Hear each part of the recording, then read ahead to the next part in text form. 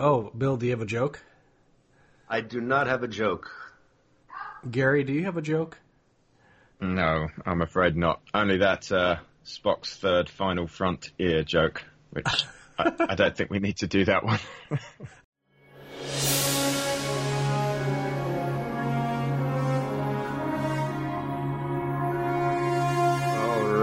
Alrighty.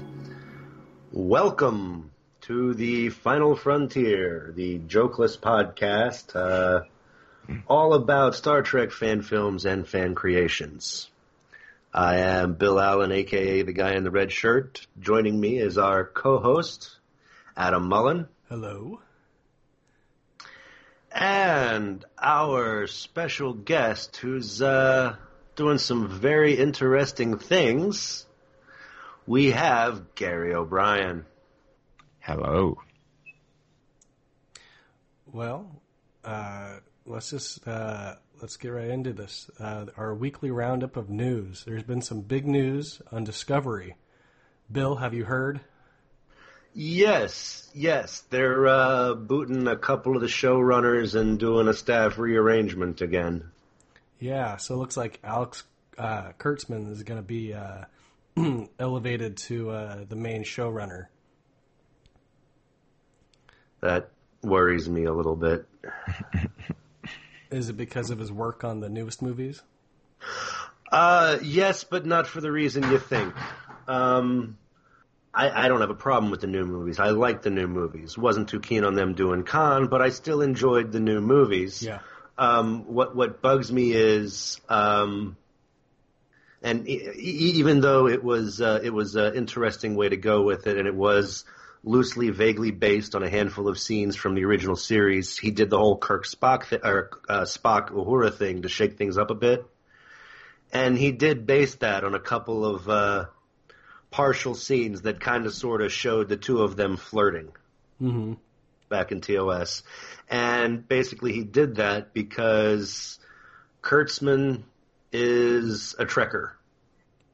And he's the kind of Trekker that says there's a difference between Trekker and Trekkie, and he says Trekker is the right term. So that tells you the kind of Star Trek fan he is. So he's going to get minutiae right, but he's going to do it wrong because right is his way of right and not, the actual right. So it's still going to be Star Trek, but I think he's going to be paying attention to the wrong details of Star Trek. But he's just show running. He's not like writing every episode and steering the entire storyline. So I'm not too concerned. It's just, those stinking Trekkers, man. Yeah. Gary, do you have any thoughts? Yeah, I think it's interesting that they seem to be having so much trouble. It's like early TNG all over again. I'm not super up to speed with all the ins and outs of it, I must say, but I know the first season had a difficult start, and it got massively delayed, didn't it, by like a year or something. Yeah. And now this as well. I mean, they're already shooting second season, right? Is that correct? Yeah.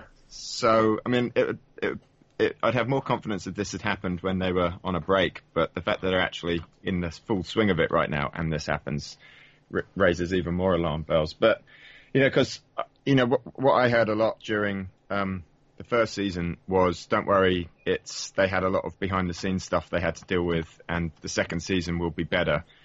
But now, I wonder if they're just going to have that excuse, as it were, again. We've had more troubles, so the third season will be better. So, we'll see. I'm optimistic. I want to like it. So far, I'm yet to be persuaded fully. I haven't welcomed it into the fold with all the other shows yet. But I'd like to, but I won't just do it because it's got Star Trek written on it. I'll wait and see how it pans out, I think. All right. Well, shall we move on to the question of the week? Yeah. All right. So this is my trivia question. Okay. This one actually was submitted by Steve Atwell. And so his question is, which member of the Voyager crew was sponsored into the Academy by Captain Sulu? Was it Janeway, Tuvok, Torres, or Chakotay? So you don't need to answer now. We'll come back to it later, but just, be thinking about it. Alrighty. All right. So shall we get into the interview? Yeah. Okay. Bill, do you want to start us out or do you want me? Go for it. All right, Gary. Question 1. How did you first get into Star Trek? Okay. I think I just saw it on the TV, you know. I think I must have just caught it by chance. I have a vague recollection of my dad. I think the original series was on the TV, and I was probably, I don't know, 6 or 7. And I don't know which episode it was now, but my dad said there's a really good one of these, and he basically described the Doomsday Machine. He didn't know that was the name of it, but he said, oh, there's a really good one, and sort of briefly explained it. And I think him having enthusiasm for it, I mean, he's not a big Star Trek fan. He just had seen a few of them, and he remembered that one. But the fact that he kind of endorsed it, and I kind of liked what I was seeing, I think it was just you know, when you're a kid, you're so malleable, and I think that was pretty much all it took to at least get me to pay attention to it, and then I just grew into it more and more as I got older. So then, what's your favorite series? I guess, I mean, I do like all of them, but I think it's a little bit like James Bond, isn't it? I think like you bond with the one when you're at that right malleable age. So I guess it probably comes down to TNG.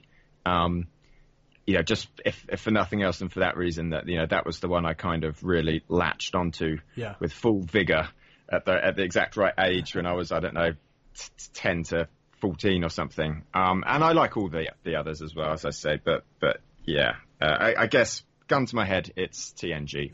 Which season is your favorite?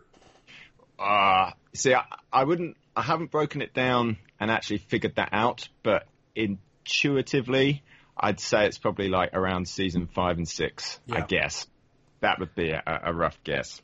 Do you have a particular episode that you like the most? Oh, man. Well, there's the big classic ones that, you know, are on the top of everybody's list, I'm sure.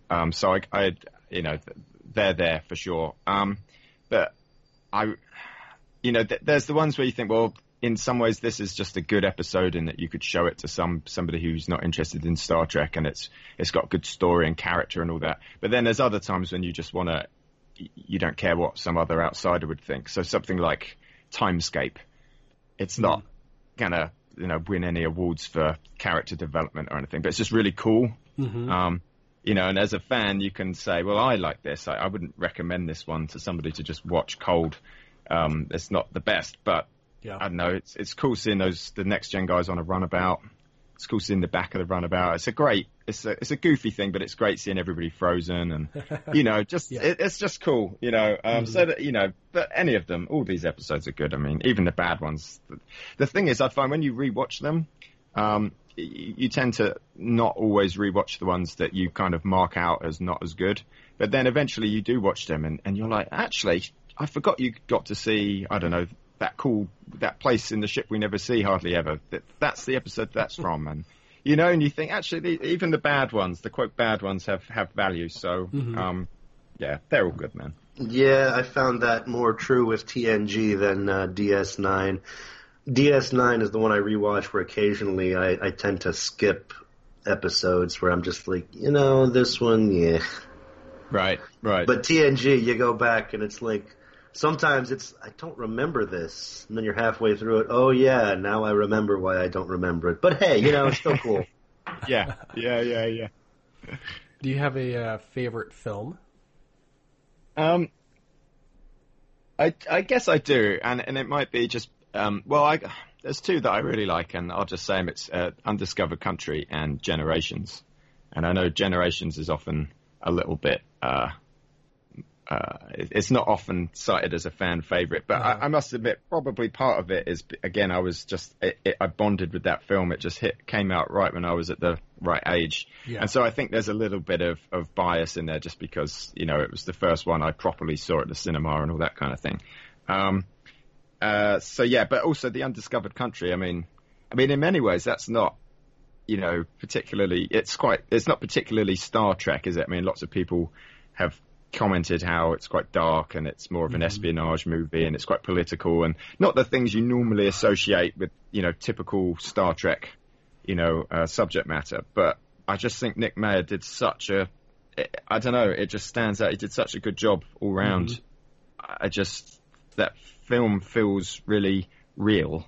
Whereas the other ones, I don't know, you take Search for Spock or something, it's always got that slightly sort of lit 80s soundstage. Yeah. It's like Superman or something. It just doesn't quite have that same feeling. But The Undiscovered Country, I think, is just such a good film. I think that guy, certainly, I mean, I don't know how much he's involved with Discovery, Nick Meyer, now, really. But certainly in terms of his movies, the Star Trek ones, he really knows what he's doing. So, yeah, he's great. And so you can't help but like both his films. And Star Trek 4, of course, which we know he had a big hand in. So, so yeah, it's my rambling answer to that question for you. What do you think about the 3 newest films? I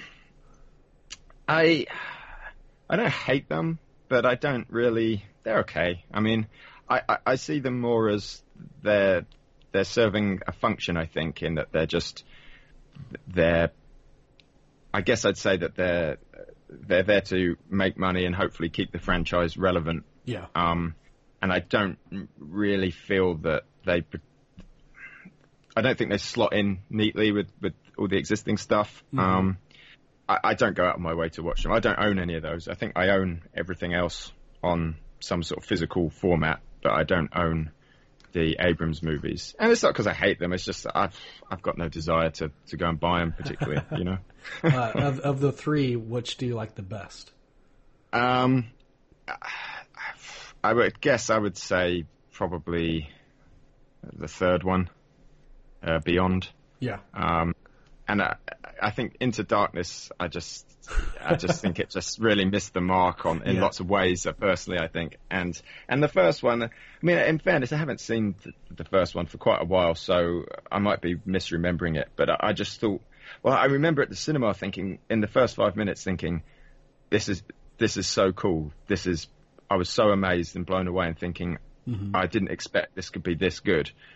And then it just kind of lost me. If it had stayed how it was in those first 5 minutes up until the teaser ends, but then it just kind of went downhill for me. Not to the point where it's awful. I'm not so fussed by it. I mean, I'm kind of glad that they sort of insulated them within the canon from the Prime timeline. Yeah. I'm glad they did that. I don't know really what their thoughts on doing that were, what their motivations were, but certainly I'm glad that I don't have to try and accept that this is definitely occurring in the same timeline. And I think the fact that they did that allows me a little more grace. I think I'd be more hostile towards them if they were supposedly just, the Academy days we never saw, and that would bug me. But yeah, I think it definitely gave them like a creative freedom to do what they wanted, but at the same time they didn't really do that, and they kind of went with what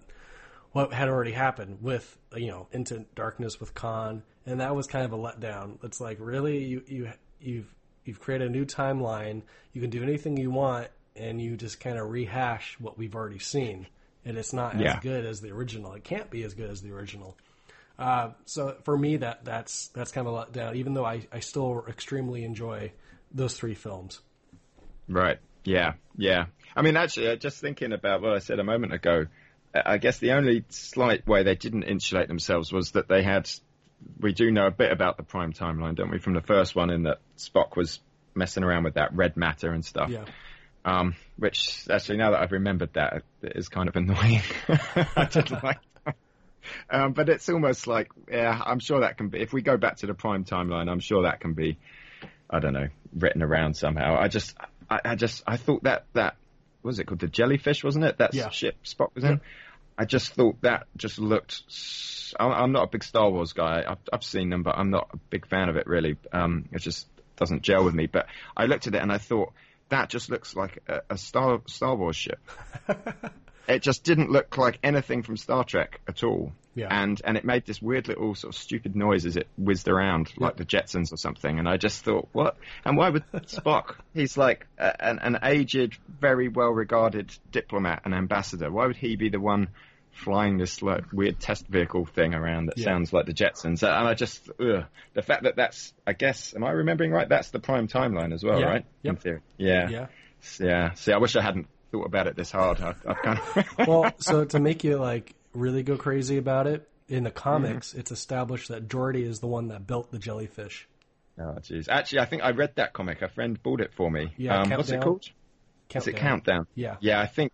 Is that the one where Data's in Yes. captaining? Yes, he's the captain of the Enterprise. Yeah, I did see that. Geez, I'd forgotten that. Yeah, that's the other thing. I hate it when, in any franchise, when they try and tie up every little thing you've ever heard of, they explain it. It's just, just invent a new thing. Mm-hmm. It kind of bugs me when they feel that they need to just stitch up every little thing you've ever heard mentioned, and so of course it's Geordie that made that thing. I mean. But actually, I mean, in fairness, there's a lot of people out there that do like those films, and as I started off by saying, they are.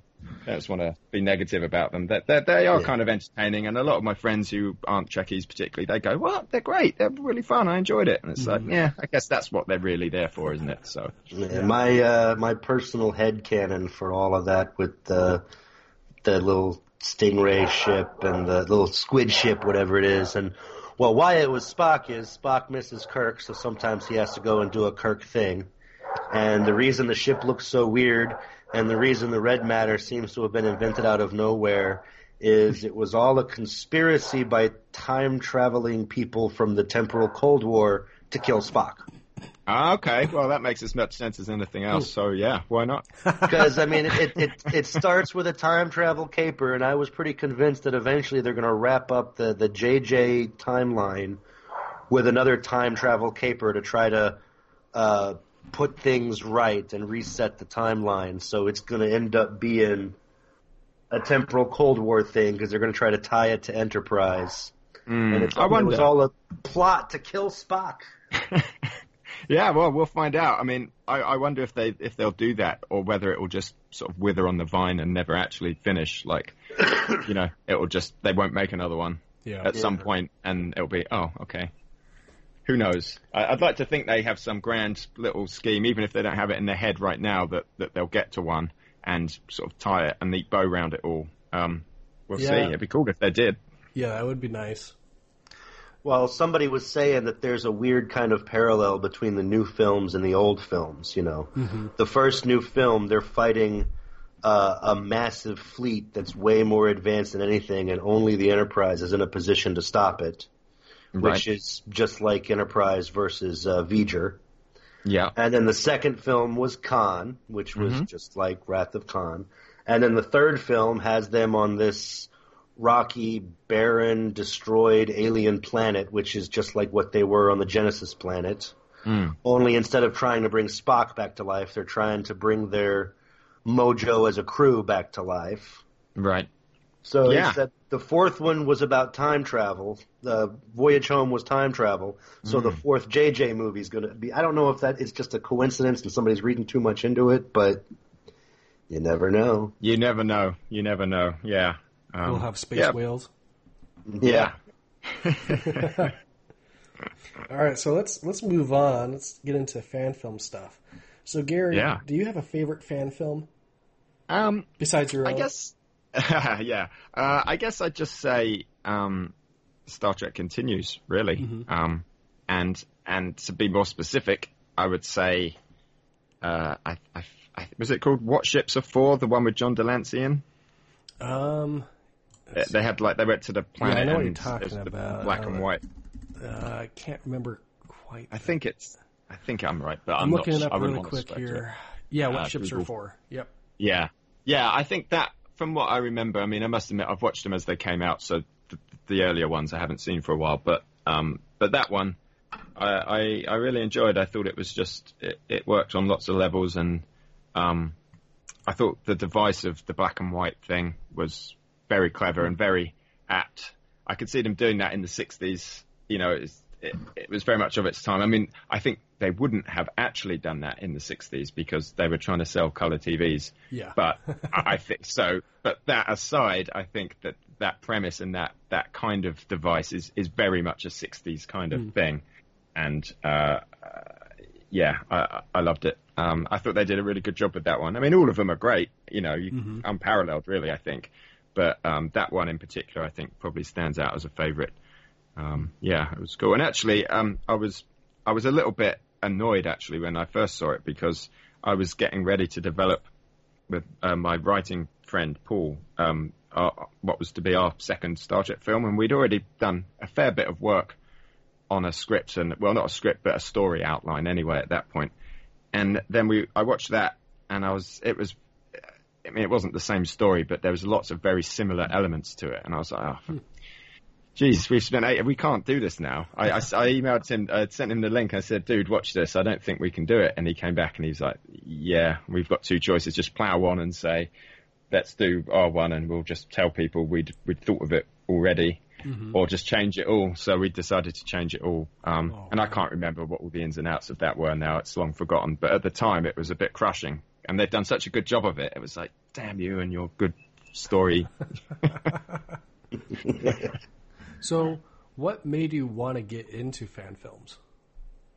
Well, nothing actually. I've always sort of made films, and my friend Paul and we've made a bunch over the years, and we hadn't done sci-fi or Star Trek or anything like that. We'd just done, well, there were all sorts of different things. We'd done a World War II one and sort of contemporary ones and sort of very light horror, existential crisis kind of things. Well, all sorts of different little, silly short films. And we were gearing up to do another one just because, we enjoyed doing it all every year or two.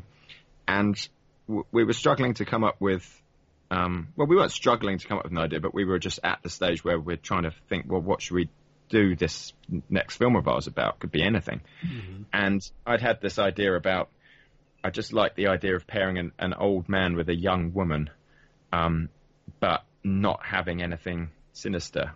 Mm-hmm. Because I think, even as I say that sentence just then, you say, I'm going to pair an old man with a young woman, and instantly it just sounds like there's going to be trouble of some kind, something horrible is going to happen somewhere of some type. But I just wanted to show that, no, that's like a cinematic device or storytelling device that we see probably all too often, and just wanted to flip it and show, no, you can actually have a nice old guy. And that was all the thought was, really. And then from that point, we started to develop ideas, and Paul really came up with a few. And then he put a kind of pseudo sci-fi twist into one of these ideas around that framework. And then I kind of, a little light went on in my head, and I thought, well, this could sort of work as a Star Trek film. Maybe, because I'm a big Star Trek fan, but I'd never really had the thought to make a Star Trek film. It just hadn't really occurred to me. So I said to Paul, dude, what do you think? Would you be up for making this a Star Trek thing? And I really didn't know if he'd want to do that or not, because he likes Star Trek, but he's not a big fan of it particularly. But he said, yeah, cool, let's do it. So I said, okay. And so it became a Star Trek film. Wow. Yeah, but there was no real sort of, I've got this pressing desire to make a Star Trek fan film. It just kind of came about like that. Mm-hmm. Yeah, so there we go. Wow. Well, I just want to say it was a fantastic film, by the way. Mm-hmm. Oh, well, thank you. A lot of times, and this is not to be rude to fan films, because there's a lot of great fan films out there, but a lot of the fan films kind of want to tell you the story. You wanted to show us the people. There was a lot more like character to your films than what's normally on display. Yeah, no, definitely. I think you're right. Yeah. And some of that was born out of, firstly, I'd qualify it and I'd say that this second one, which I guess we could talk about in a little bit, but I think some people who might have seen Chance Encounter, I understand if people look at it and go, well, it's almost not Star Trek-y enough in terms of what you see on screen and so on. And I think that's probably, if someone were to make those comments, I would kind of agree. We kind of stumbled into making a Star Trek film, and we really put a Star Trek skin on an existing idea. And I hope we did that well. I think people generally seem to appreciate the film. But with this new one we're going to do, we really want to say, okay, this is Star Trek from the ground up. It's going to be a much more like, oh wow, this feels like a real episode. A far more quintessential Star Trek story, whereas Chance Encounter is broadly a love story in a Star Trek uniform kind of thing. See, and that's. I mean, I was always more of a original series kind of guy over Next Generation, and that's the thing. It's like even though it was a TNG era film,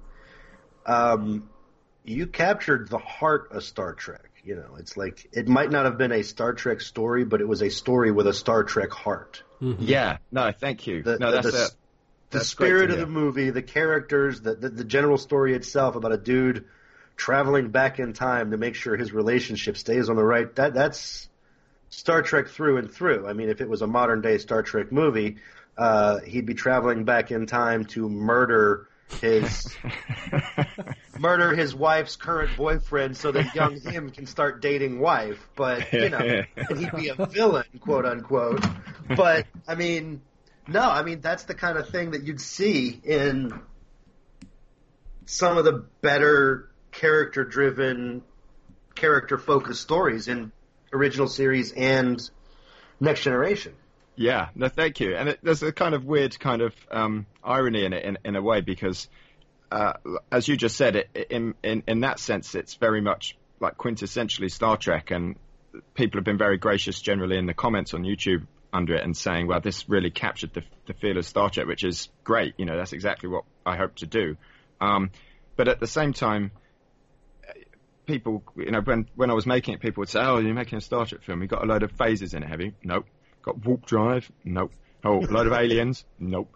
You know, you got transporters? Nope. You know, it's kind of like we were missing like all the, you know, all that you'd think of the sort of ingredients you needed. They're like all absent, and yet, you know, you can make the comment that you just made and say that it was bang on Star Trek. So it's kind of weird. I think it says that, you know, we got the aesthetics and the tone of it just right, I hope, even though we didn't, you know, put all the obvious kind of things in it that you would sort of assume would have to be in a Star Trek film. And also, I mean, part of it was thinking about, you know, you look at the classic, you know, we didn't even mention them earlier when you asked about favorite episodes, because, you know, we know the list so well, like The Inner Light, The Visitor, City on the Edge of Forever.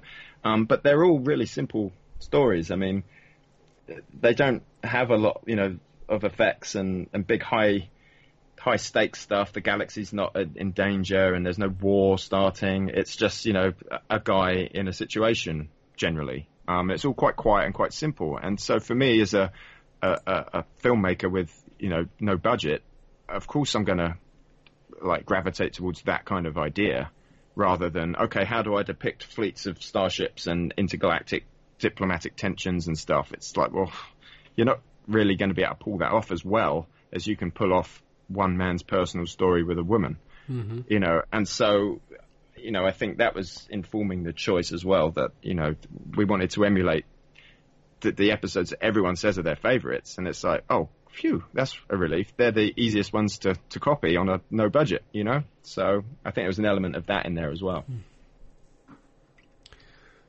Do we want to move on to questions about your next film? Yeah, I was going to kind of lead with that one because I did have something I wanted to ask. Holy Core.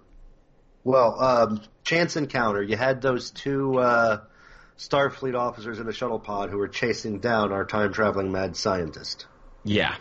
And even though they were sort of, I don't want to say secondary characters to make them sound less, it was the old man's story. But those two characters had kind of a unique personality, a nice kind of rapport going on there. Is Holy Core a continuation of their story, or is it completely unrelated, like no characters get reused? The latter is going to be completely fresh. No, none of the same actors, although we love them all. They all did a great job, and we're still, you know, there was no fallouts or anything, but we just wanted a clean break. And a whole new set of characters. Plus, also, I think there's that, I don't know if that would disqualify us or not, the fan film guidelines about continuing stories. I don't know if that would have potentially been an issue for it as well. But, you know, we conceived those characters for that one film. You know, they fit in perfectly into that story. But that's, you know, we didn't sit down and try and come up with some characters that you could get 7 seasons out of, you know. we just wrote them just to slot into Chance Encounter, and that, you know, hopefully they do that well. But yeah, you know, part of the fun of it is creating, you know, new characters and new situations and stuff. So yeah, we don't have any plans to continue with the same crew or cast or anything like that. Can I talk you into making plans to do that? if fire a budget over and I'll knock your stuff. Okay. I'm just saying, it's like, even though it was, you know, just sort of, they were there to kind of give the guys somebody to exposition with or whatever, they were very well fleshed out, supporting characters that could have carried maybe not 7 seasons, but they could have carried an Enterprise series on their own. Yeah, no, thank you. Yeah, I mean, you know, they were originally, it's like, we need something to cut to, you know, I mean, that's the harsh reality of it. But of course, we're trying to make our scripts, we take care over them, we hope, and try and do a good job. And, you know, we said, look, we don't want these to just be people looking at sensor readings and apprehending him. You know, it's like, how can we mirror the story, the broader themes within these characters? And even though you're right, they are secondary characters, but, you know, we don't just want to be filling up screen time with secondary characters. It's like, just maximum, just throw everything you've got at every character and make it hopefully feel as rich and like they're real people as well. And if you get the impression that, well, you know, I'd like to see them again, they were interesting, well, then that's great, because that's what we hope to do, even with the quote secondary characters, you know. Yeah. All right, well, since it's not about those guys, and that makes me very sad, what can you tell us about Holy Cross? Holy Core, I could tell you. Holy Core, I'm sorry. It's all right. Yeah, first you can tell me the right title, because I can't read. So the Holy Core. Okay, so do you want to know kind of like the story kind of themes rather than where we are in reality with the production? Yeah, well, we want to know both, but let's start with like the general story. What can you tell us without giving too much away from the... Sure, okay. Let's see how to do it without giving it away, because, I want to be careful, of course. Well, it's going to be a half-hour film, for one thing. We're going to sort of maximize what the fan film guidelines allow, because they hadn't come out. Well, I think they came out while we were fundraising for the Chance Encounter, so we kind of just dodged them. So it's half an hour. But in terms of the story and stuff, it really kind of... I mean, hopefully there's not just like one story. It's more like a set of themes, I suppose. And so those themes would be religion and science, which are obviously a sort of classic pairing. We've heard them mentioned in the same sentence often, I think, you know, and normally it's with a verses in the middle. But we're not trying to do that. We're not sort of having a religion versus science debate. We just want to show how some aliens have a different take on science, and that we figured it was for us, for humans or whatever, we kind of tend to see religion and science on a sort of spectrum, and they're at opposite ends. Whereas we thought it'd be interesting to see some aliens who that concept is alien to them. You know, we sort of make an assumption that they have to be separate things. But I was like, well, why do they have to be? And it would be so there's these aliens that don't really see it as a you know, as something where they're in conflict with one another. So we've got a kind of element of that going on, but that's not all there is to it. There's also, I mean, there's much more adventure in this one. It's a bit more, you know, Chance Encounter, for all its merits, it was a little bit low key and it was very dialogue heavy, and we've got some great scenes of dialogue in this film. But we also want to unleash a little bit more of the fun stuff, you know, and have a little bit of drama and adventure going on. So we've got, you know, that going on in there, and we've kept an undercurrent of romantic love as well between two characters who are sort of separate in the film. They're separated from one another in the film, but they are in love. And I don't know, it's more like a list of themes. There's a list of concepts and themes that you can sort of say, these things are all covered by this film. But to get into the actual story, I think it would be it would be a shame, and it'd be like somebody telling you, explaining a film once they've come back from the cinema and watched one. It'd be like, oh, geez, this guy's just butchering this idea, I'm sure. So I won't try and give you a plot synopsis. Plus, I'll be trying to dodge spoilers. So yeah, I'll just hang those themes out there. Yeah. So yeah, broadly it's religion and science, but there's love, romantic love in there as well, and a lot more adventure and drama. So where are you at in production for it? Okay, cool. So we've the script is locked. That was locked a little while ago now. So that's all good to go. We're currently casting. We've got 6 cast members, and I think we've got 3 or is it 4 cast right now. I think one's all but confirmed. So we're cracking on with that. I'm hoping, if all goes well, I might even have 2 more cast by the end of the weekend or early next week. So yeah, we've made good stead in casting, and if that happens, then we've only have 1 more to find. So we've made good progress on that. I've been a lot of. I don't know if you guys have ever ventured into the filmmaking yourself, but if you have, then you'll know that a lot of it is just, especially at the early stages of it, it's like really unsexy, boring paperwork. It's like it's like the least interesting thing. It's just spreadsheets, emails, calendars, diaries, and this long list of, oh, have I phoned that person? Have I confirmed that? Is this free on that date? Blah, blah, blah. It's like... There's ducks, there's rows, you're trying to get everything lined up. Exactly.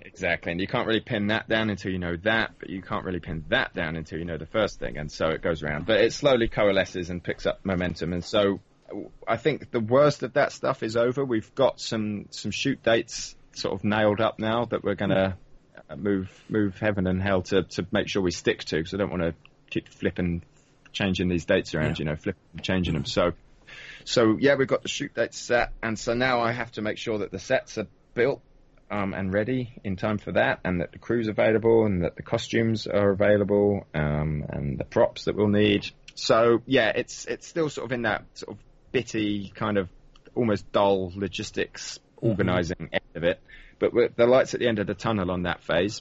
And yes, and I've been sort of doing all these jobs at the same time as each other, so hopping between, sanding down some prop and then hopping on the diary and then hopping here down on putting out a job description for an acting role. And so yeah, I've been very busy. It's like crazy hectic. Yeah.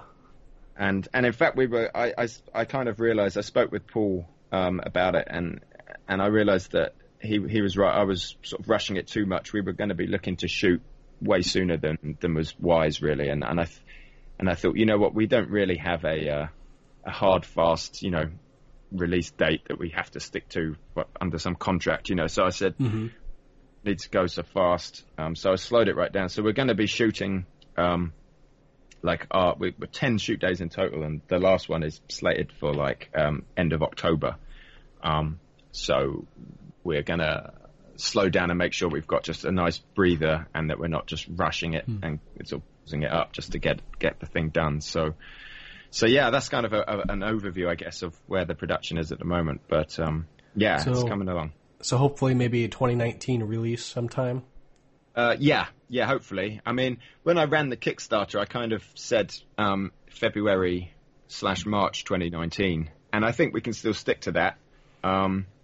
It's just we'll be shooting it in smaller chunks and editing it as we go, rather than sort of shoot it all up the front and then spending longer editing it. So yeah, hopefully February, March next year. Wow. Yeah, we should be done. So it'll be here before you know it.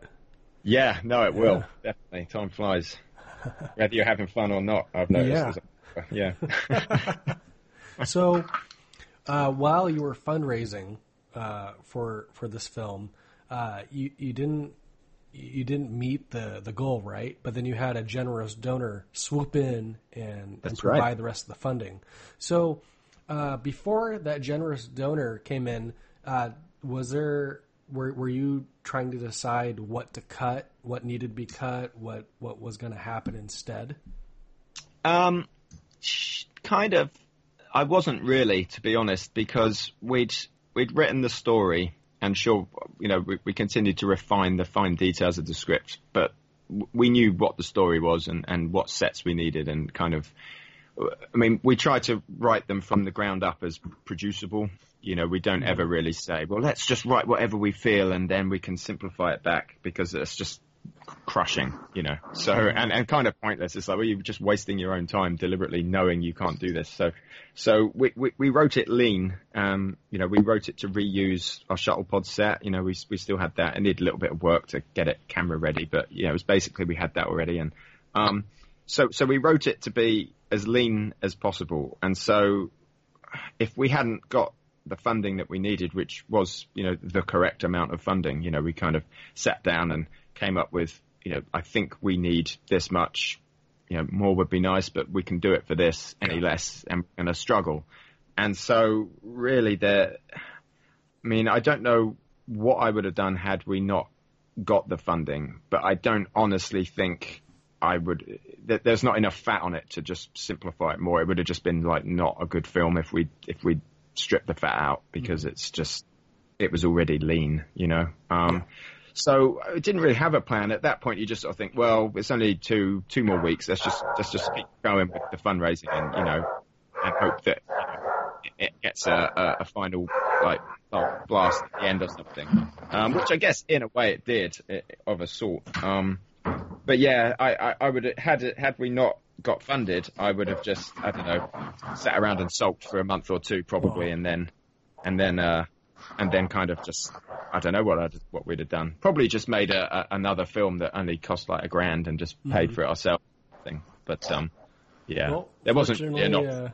Fortunately, a generous donor came in and gave the rest of the money, so you don't have to worry about that. Yeah, yes, exactly. Do you have any plans for a third film? No, not really. No, I don't think I've got the headspace for that, to be honest. Yeah. I think we'll make this one, and I'm sure we'll do a good job on it. I feel really happy about it. I think for the stage we're at, it's going very smoothly. I think the cast members we've already got are great. I'm really happy with. I think they'll do really well. And yeah, so I think this one's taking up all my sort of mental energy.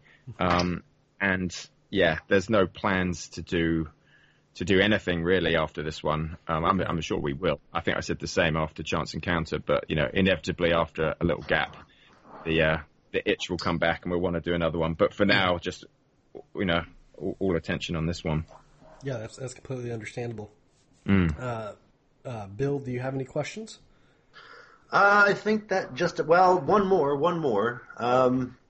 Holy Core, since you're going to be touching on issues of religion and science and you're not taking sides, are you prepared for the inevitable backlash as people on both sides get mad at you for not beating up the other guy?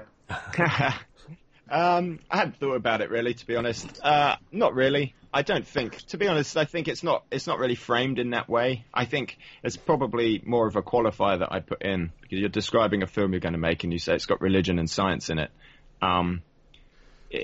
We're so used to that dichotomy that we kind of think we know what it is, but I think the way the film will present it, it won't really position it as something that you should take a side on. It's just different people having different views, and the film itself doesn't really make a judgment. There's an episode of Voyager I think it's called Sacred Ground. It's a sort of earlier one, third season maybe, where Kes gets looking around some caves. It's always caves, and she gets pulled into some religious temple thing, and Janeway has to go through all these rituals to like unlock her, and it's a kind of understated episode. I'd forgotten about it until it just happened to come up on a rewatch.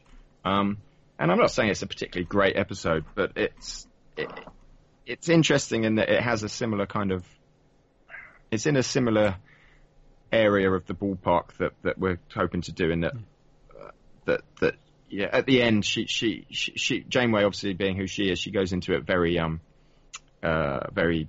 she's sort of poo-pooing this whole idea of a ritual, and she's very scientifically based, and then of course she kind of gets all her preconceptions turned on her head, and she almost does have a spiritual experience. But then, of course, right at the very end, the Doctor kind of is able to explain it all with science and some crazy particles, and she's kind of disappointed. Yeah, I remember that one. Yeah, and it's a kind of, it's like I say, it's not a particularly like standout episode or anything, but it's just in a similar sort of area to this film. But we've got other ingredients in our film as well. It's not solely restricted to concepts. Well, with the title Holy Core, Holy's right there in the title, so I figured that might be... Yes. Yeah, no. A good assumption to have made, yeah. Well, Bill, do you want to move on to your lightning round? Yes, I do. Are you ready? Okay, yeah. All right. Riker's beard or Spock's beard? Riker's beard. All right. Don't laugh. That's a valid lightning round question. Sorry. All right. In Chance Encounter, a guy goes back in time to make sure his love life goes on the right track. If you could go back in time and prevent a Star Trek character from having a romantic encounter, which couple would you break up? Probably. Oh, geez, who were the Paris and Torres? They never suited each other, I didn't think. Holy Core touches on religion of all the godlike aliens. Which one do you think would be the most decent to be the one to worship and rule over your planet as a god? Well, let's just say Val. It wasn't really? Val, right? Yeah, the snake computer was Val. Yeah. You wouldn't go for Apollo? You're not a toga guy? No, well, I like the alien ones. Yeah, okay. I guess he was an alien. Who knows? It starts to blur together, doesn't it? If you were to do a over-the-top Michael Bay special effects spectacular Star Trek fan film, what would you blow up and how would you blow it up? Well, the universe, I guess, or at least the galaxy. And I would have 6 galaxies crash into R1. Some gravity pulls other galaxies in at an accelerated speed, of course, and boom. And only one ship can stop it all, yeah. Yes, that's right. Sounds about right. Yeah, okay. And last question, just for fun of it, even though this is a Star Trek podcast, you have done a couple of other films. Which one of your other films would you like to give a quick plug to tell people to check out? Why don't they check out A Far Cry? Which I believe then became a computer game, but we had that first. Believe it or not, that's how old it is.